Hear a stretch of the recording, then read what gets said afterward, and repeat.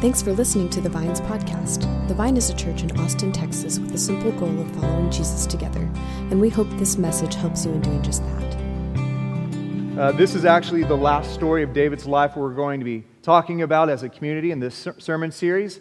The picture that we have up here of David, this kind of boyish look that David has, in this story is long gone. Some people estimate he's around 50 years old in the story we're about to hear today. So it is way in the past when he defeated Goliath. It's way in the past where he was anointed and selected by God to be king.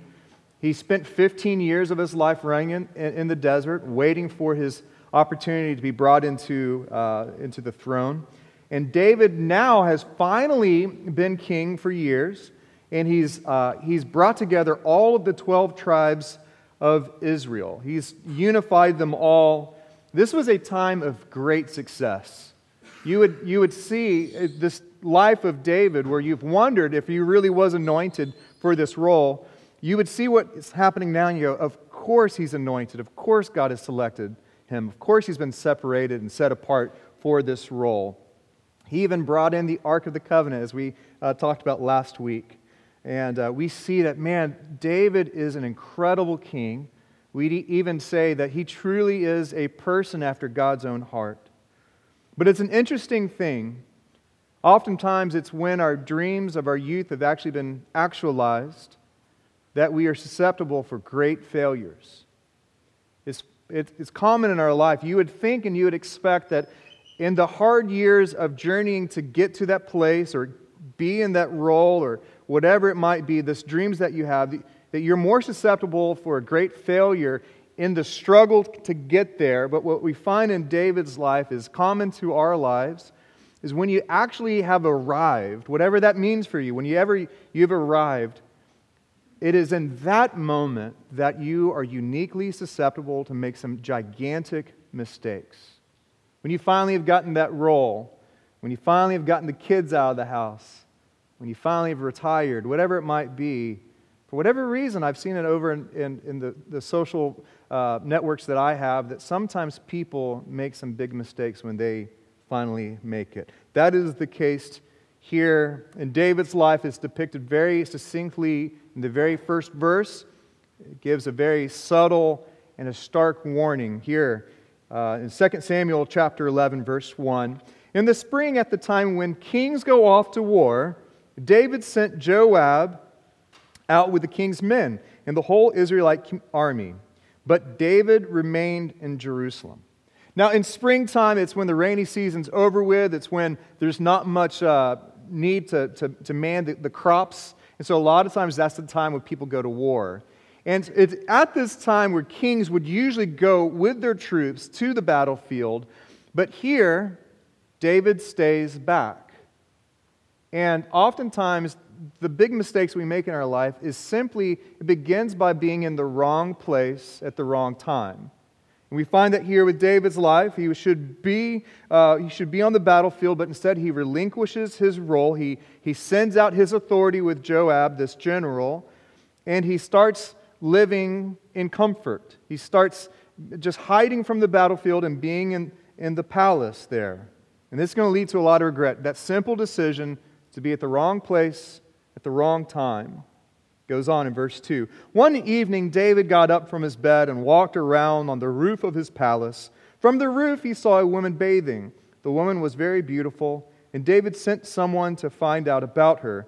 The man said, "She is Bathsheba, the daughter of Eliam, and the wife of Uriah the Hittite." Here's the second mistake. First off, it was being where he didn't belong, and secondly, he saw a woman bathing and was inflamed with lust. And that gave way to curiosity. I wonder who that is. Just that simple decision of, I'm not going to do anything. I'm just curious. Who is that woman? I wonder, is she single? Is she married? What's her story?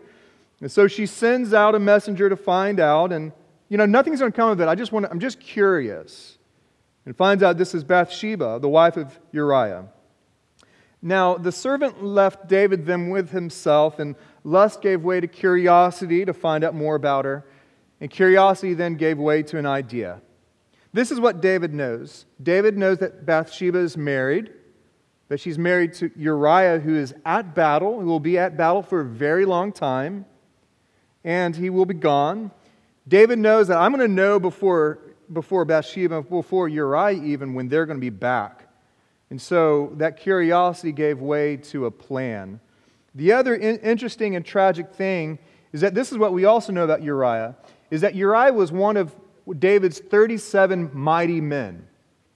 So these 37 men were some of David's best warriors. David had fought with them. He knew them well. These were his most trusted men that he would form this band of brothers with. And so David, this is not just some random woman. This is someone, a fellow soldier, someone that David knew well, Uriah, his own wife. And instead of seeing Bathsheba as Uriah's wife, he sees her as an opportunity to act on his lust. This story will teach us the grave nature of sin. Now, I know we don't talk about sin much in our society, maybe because we have baggage with it, but here's the reality, is sin is a part of our life. And this story is teaching us the nature of sin. One of the biblical ideas of sin is about going astray, being led astray, a sheep gone astray. It's oftentimes found in the Bible. And this is what I know about sheep. They know they don't need to be alone. When they're alone, they're vulnerable. They can get lost. They're endangered. No sheep begins their day going, all right, today's the day I'm going to leave the flock. They don't do that. Instead, this is what happens. They're with the community, they're with the flock, and then they see a patch of grass right there. That looks good. Oh, another patch right there. That looks like that has serendipity salt on it. I'm going to get some of that. And then slowly, one decision after another, they're led so far away from where they ever wanted to be. They're in a place where they're isolated, they're vulnerable, they're afraid. That's a really bad combo for making good decisions. Isolated, vulnerable, afraid. That's the nature of sin, is oftentimes in our life we can take one step at a time away from who we know we are. The life we want to live. And one step at a time, we end up in a place we never, ever would have chosen to be. But we made it one decision at a time. We're going to see that, unfortunately, that David's just beginning that journey. In verse 4, David then sent messengers to get Bathsheba, to bring her to him. She came to him and he slept with her. Now, what is bizarre about this, I grew up with this story. I remember this story growing up. One thing that's just bizarre about this story is that I remember Bathsheba being painted somehow with questionable character. Like she should have known better. I don't know if I'm alone in that, but I grew up with that being a little bit of the story that she should have known better, that this was somewhat on her as well. I mean, I even used to think that Bathsheba was bathing on a rooftop. She's never said that she's on the roof. David can see her from his rooftop. He's a total creep, right? And so for me, I grew up with this understanding that Bathsheba was somehow, man, she's on this too. When we read this story, we should read it with absolute clarity that David exploits his power. He exploits his power.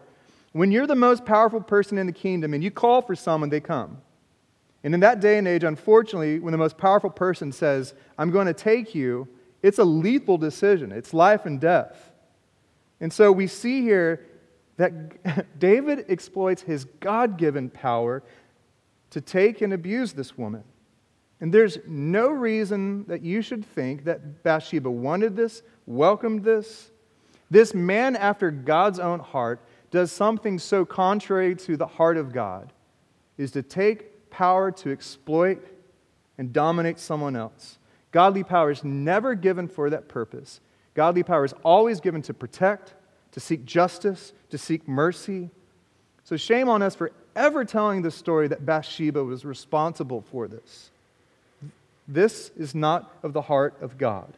Now, before we lampoon David for this and this failure, unfortunately, the church doesn't have a clean bill of health of being given God-given power and using it to protect, to save, to seek justice and mercy.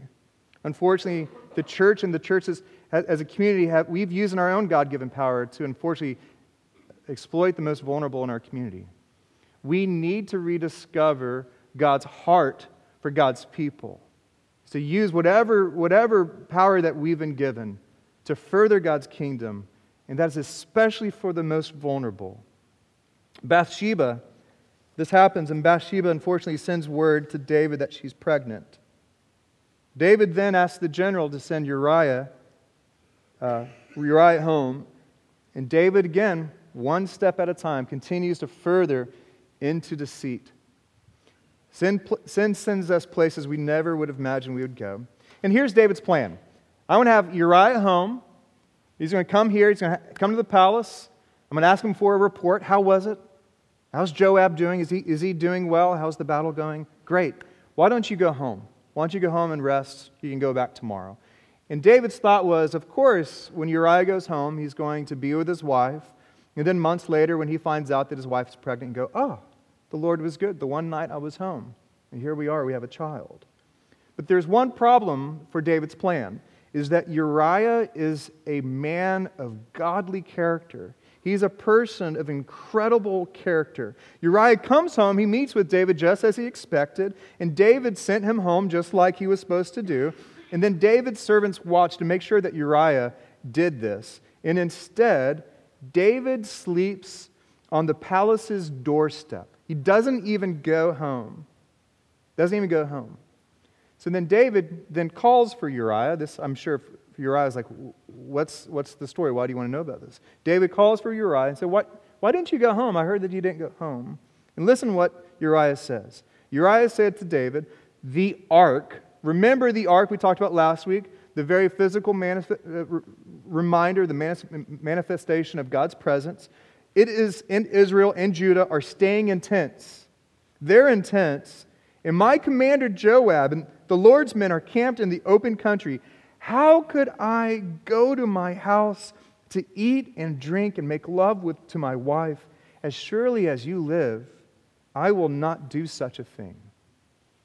He's seeing so differently than David. David, who is very comfortable with sending the ark, sending the troops on the battlefield, and living in comforts, living in the palace. And David they're seeing so differently. It almost reminds me of Uriah here reminds me of the clear-eyed David who stepped on the battlefield with Goliath. And he was trying to tell people that, hey, there's a living God here. There's a different story here that we're not seeing.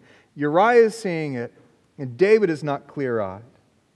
This could have been the wake-up call for David. But instead, David has Uriah stay one more night.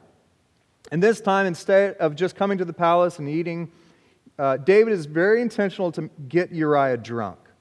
Again, one step at a time. And then, now that he's drunk, of course he's going to go home and make a decision he didn't want to do last night. But instead, Uriah, after this evening, he goes and he gets a mat and he sleeps among David's servants. He doesn't want to even be tempted to do something that he should want to do. But no, he stays there. He's incredible character, incredible integrity. So, David now knows his plan won't work. So he's left with this idea. It's going to be exposed. My sin is going to come to light. I'm going to have to do something serious. So he has this idea. I'm going to send Uriah back, but when he goes, I'm going to put a letter, and it's going to be sealed, and only Joab can read it. And this letter is going to tell Joab this: when the fighting is the most fierce, put Uriah there on the front lines. And when it's the most fierce, when the attack is the strongest, tell your troops to pull back from Uriah and leave him alone and make sure he's killed. So that letter is sealed. It's given to Uriah. Uriah goes to the front lines. He's welcomed by his troops. And sure enough, he's put on the front lines. Sure enough, when the fighting is fierce, he's pulled back and he was killed. And simply in the scripture, all it says was, and Uriah was killed. It's something so simple. Now, we could read that line and just go on with the story, I just want us to stop for a little bit. I think sometimes we need to engage Scripture with our imagination to really experience God's Word as we should. Slow down for a little bit. Think about this. That battle after battle for years, Uriah had been someone of valor, someone of courage, someone the men in the armies knew of. And so when he showed up at the battlefield, embraced the other soldiers, saw Joab, gave Joab the letter, hey, this is from King David. And Joab opens it with Uriah right there and reads the most unbelievable statement that it's time for us to kill Uriah, to pull back from him, let him die today. And Joab sees this valiant warrior, someone of godly character, and says, this makes no sense. And then he sends Uriah to go get his weapons, go to his tent, gathers the troops together, commanders, and go. So today, when the fighting is fierce, we're going to pull back from Uriah. He needs to die today. Think about how these men would have responded. No way. There's no way. We can't do that. How dare you even ask us? And then Joab says it comes from King David. So on that day, Uriah arrives on the battlefield. He's put in the place where it's the most intense. The Ammonite troops are about to charge, and surely there is Uriah. He's ready to fight, believing that God is with them. And when the fighting is the fiercest, Joab gives the sign, and the men, right as they're about to charge, pull back. Uriah charges. He runs ahead of everyone else. And then he slowly notices there's no sign of his brothers on his right or left. There's no sound of their cheers. And as the troops are charging him, running after him, he looks around. And these men who have fought together, they've buried each other's friends, they have seen each other need one another. He turns around and sees them, and they have their swords at their side at a distance with their shoulders slunk. In the last moments of Uriah's life is when he knows he's been betrayed. Think of the consequence of sin. When we think of the consequence of sin, we might think it's just me, it's just between me and God. What this story will teach us is the consequence of sin is always communal. Always affects the community. I'm grateful that that's not the end of David's story and the end of this story. The grace of God can look like a lot of things. Sometimes the grace of God can look like a refuge, a place of comfort. Sometimes the grace of God is like a 2x4 of honesty that wakes us up. That's what David needs here. So God sent the word to Nathan, this man, this incredible prophet, Nathan. God sends word to him. Nathan knows the whole story, exactly what happened. But Nathan also knows you don't go to the most powerful person and put their face in their sin. What they thought was hidden and never will be exposed. He's smarter than that. So what he does is he tells a story. He knows that there's a power in a story. And so he comes to King David and says, King David, there's two men. There's a rich man and a poor man. The rich man has cattle, livestock, everything he had ever need. And the poor man, he has one young lamb. And he treats this young lamb with such care. He feeds this lamb from his own plate. He lets this lamb drink from his own cup. Even at night, the way he sleeps, he holds this lamb in his arms. One day, there's a traveler who comes through. They want to prepare a feast. So this rich man, instead of going to his own livestock, goes to this poor man's lamb, takes it, and slaughters it for a feast. He doesn't even have to wait. Nathan doesn't even have to wait to ask King David, what should we do? King David interrupts the story in verse 5 by saying this. This is in 2 Samuel 12, verse 5. David burned with anger against the man and said to Nathan, as surely as the Lord lives, the man who did this must die. He must pay for that lamb 4 times over because he did such a thing and had no pity. And then Nathan, he takes this picture that he painted. So he just painted this picture through this story. He takes it and he flips it around and he finds out it's a mirror. And he says the next 4 words that would break David open.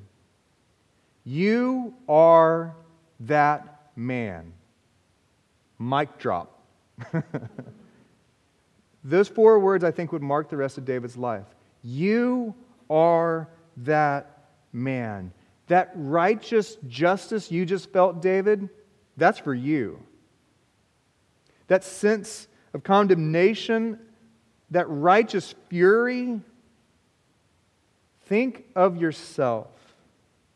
After those 4 words stopped echoing through the palace, Nathan would then give David a judgment from God. It would include disgrace, pain, and conflict that would be in his house forever. And he also shared that unfortunately, the child that was born from Bathsheba and David would be lost. How do you think someone of great power would respond with that? With someone who serves him says, hey, that's you. You are that man. Most people of power in that day, off with his head. He's done. Be quiet, Nathan. Don't you tell anyone. You know, it's incredible how we would imagine this story to be, but I think what we start seeing is redefining what does it mean to be someone after God's own heart. This is how David responds in verse 13. I have sinned against the Lord. And that's all David says. Simply, he just says, it's true. How rare is that in our day when a sin has been exposed? Someone of great power, for that person to simply say, everything that was said is true. It's all true. How much more common is it to explain it away, to deny it, to blame it on someone else? But instead, David owns not only the sin, but he also owns the consequence of that sin. He puts on sackcloth. He begins to fast. You could just say that David began a process of repentance. He turned from this journey of sin that he was on, and he turned around. He turned around to the grace of God. In this chapter, it speaks with 2 small statements that tells of the power of restoration. After David and Bathsheba lose their son, David goes to clean himself, and he actually goes to worship God. They were expecting him to lose his mind, but he actually goes to God in worship. He goes to God, and then he comforts his wife. He seeks restoration with God and with Bathsheba. They would end up having another son. His name would be Solomon. He'd be a great king. He'd actually build the temple in Jerusalem, the thing that David dreamed he could do, but he couldn't. Solomon did it. Solomon also wrote 3 books in your Bible, all wisdom literature. I wonder if just watching his father's life, I wonder if he had some wisdom he needed to share. And after that, this chapter also ends with David leaving the palace and going to the battlefield. And he ends up there leading his troops as they defeat their enemy. So David is restored in right relationship with God, with the person he exploited, and also restoration back into his God-given role. Just as the effects of sin are communal, so is reconciliation. That God wants us to be reconciled, not just between He and I, not just in this one vertical relationship, but reconciliation has to happen in a horizontal relationships too. That this is God's heart, is that when we are made reconciled again, it would overflow from a reconciliation with God and spill into the lives of our community. That God can make and heal our relationships in our world. That's David's story. What a bummer way to end this sermon series, right? I actually think this is an incredibly wise way to end this study on David. First off, it gives us a very, very sharp warning. Just as David showed us how easy it is to take one step at a time towards destruction, we might be on a journey of that today. You might, if you can just take an account, if you can be honest with yourself right now, you might say, I'm a couple steps towards destruction in my own life. Maybe it's a flirtatious relationship at work. Maybe it's a questionable ethical decision in your life. Maybe it's the fact you're about to do your taxes. That's my job this week. Just bending the truth. And what this story is telling us is stop. The gift of God is the ability to stop and be honest with God. Turn your eye from the next step towards sin, and turn it towards the power of God's reconciliation. This is something that Solomon, David's son, would write in Proverbs 10. He said, "Whoever walks in integrity walks securely." You're not going to fall. But whoever takes crooked paths will be found out. This is the time to stop in that journey towards destruction and return to the place you need to be. Return to the person you need to be. Second, is this really a picture of someone after God's own heart? David, really? Does anyone want to take that title away from him after this story? Put an asterisk next to it? Kinda, sometimes, definitely not always. David made legendary mistakes. And this shows us, for me, this redefines what it might mean to be someone after God's own heart. For me to be someone after God's own heart does not mean I'm perfect. Doesn't mean I'm failure-free. Doesn't mean I don't know what it's like to have this tinge of regret and shame in my life. That's not it. What it means to be after God's own heart means this. You are dependent on the rhythm and the habit of God's grace. You know what it's like to see your sin, to confess it, to turn from it, and rely on God's mercy to bring about a new chapter. That is what I know about God's heart. It's faithful, it's patient, it's enduring, it's for you. So when we are people after God's own heart, we are going to have to be desperate for it. Even Jesus said in one of the Beatitudes, "Blessed are those who hunger and thirst for righteousness." Not blessed are those who are righteous. Blessed are those who hunger and thirst for it, who know that they need it. There's a blessedness in that, for they will be filled. They will be given that. And so for us to be after God's own heart, it actually has to be following David's example of relying on grace and mercy anew. You might have made some legendary mistakes in your own life. Maybe you feel too far gone from God. This story teaches that God's grace is beyond greater than your failures. He can make all things new. It's interesting, in Jesus' life, we're finding gospel accounts, different ways of telling the story. The book of Matthew begins by telling Jesus' story through his lineage. We've talked about how Jesus is a descendant of David. We've said that a couple times in this sermon series. Guess whose wife brought the lineage of Jesus? It was Bathsheba. From this broken relationship, which seems so far from God, actually gave way to Christ. And if you look at your Bible in Matthew, the way it describes this is that David, the father of Solomon, whose mother had been Uriah's wife. He doesn't just say, just leave the wife out of it. No, the Scripture is pointing us that there was brokenness in this relationship. There's brokenness in this family line. And if there's brokenness, and yet Jesus can come from that, Jesus can come from the brokenness in your own life too. That with Jesus there is a future, there is a hope. He can do it. He can bring about that restoration and renewal. But it's going to take some courageous honesty. It's going to take some desperate need of God's grace. We're going to finish today with our liturgy out of order. Our liturgy is our order of worship. Usually we have a prayer of confession within the earlier part of our liturgy because we know as a community that we need to learn what it means to confess and receive forgiveness together, that we'll never graduate beyond that. But today we moved our prayer of confession after this message because I want us to hear and recite the psalm that David wrote from this moment. When Nathan brought his sin to him in this mirror, David didn't deny it, he didn't run away from it. He actually took his heart and his need to God in prayer, and he wrote a psalm about it. And this is a psalm that's been my prayer script when I have been caught in my own sin, and I don't know what to say. I've been able to say these words: God, create in me a pure heart. Restore to me the joy of your salvation. You don't delight in sacrifices, or I'd bring it.